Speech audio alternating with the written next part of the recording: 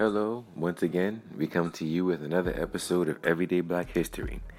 And today on Everyday Black History, we're going to be talking about a man by the name of Herman Branson. And Herman Branson was an African American physicist and chemist, best known for his research on the alpha helix protein structure, and was also the president of two colleges, two of the oldest HBCUs. We'll get into that in a little bit. Now, Herman Branson, his early life, not much is recorded about his early life, but his educational career, he received his bachelor's degree from Virginia State College in 1936 and his PhD in physics from the University of Cincinnati under the direction of Boris Podolsky in 1939.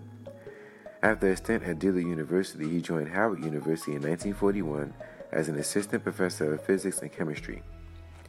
He remained at Howard for 27 years, achieving increasingly important positions, and eventually became the head of the physics department, also the director of a program in experimental science and mathematics, and working on the Office of Naval Research and Atomic Energy Commission projects in physics at Howard University. One of his students would include Marie Maynard Daly, who was the first woman of color in the United States to earn her doctorate degree in chemistry. And we'll be doing an episode on Marie Maynard Daly as well, in case you want to look her up and see her contributions to Black history. Now, as far as Herman Branson's work on protein structure, which was mentioned earlier, in 1948, he took a leave and spent time at California Institute of Technology in the laboratory of another chemist by the name of Linus Pauling. Now there he was assigned to work on the structure of proteins, using his mathematical abilities to determine possible helical structures that would fit both the available X-ray data and a set of chemical restrictions that were outlined by Linus Pauling.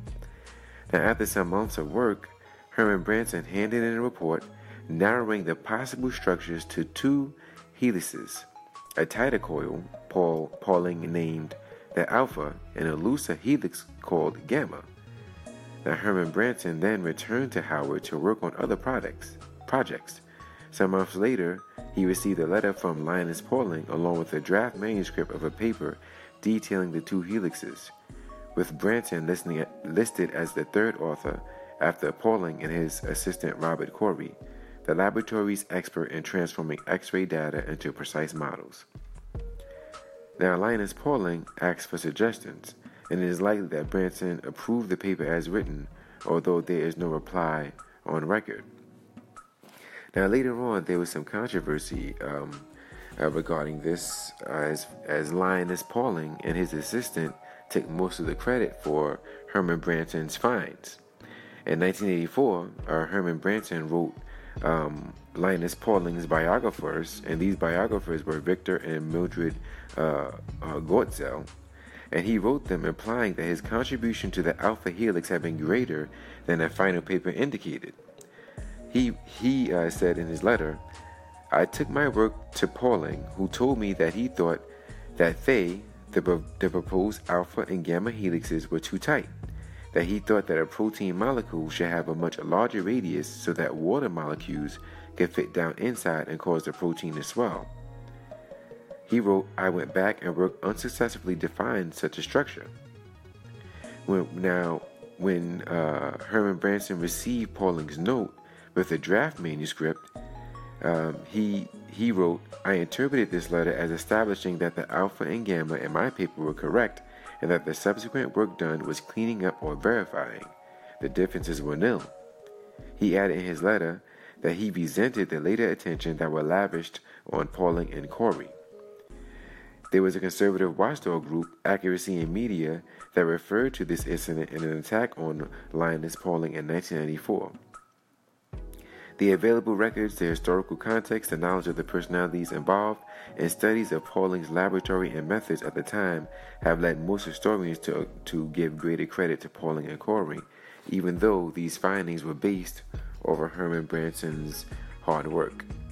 So, because of this, even though he was listed as a third author on the paper, he didn't get as much recognition as the other two men did. But despite this, he went on to have a significant career, eventually serving as president of Central State University in Wilberforce, Ohio, from 1968 to 1970, and then president of Lincoln University until his retirement in 1985. Now, these colleges are two of the oldest HBCUs, historically black college universities, that existed, and he was the president of both of them.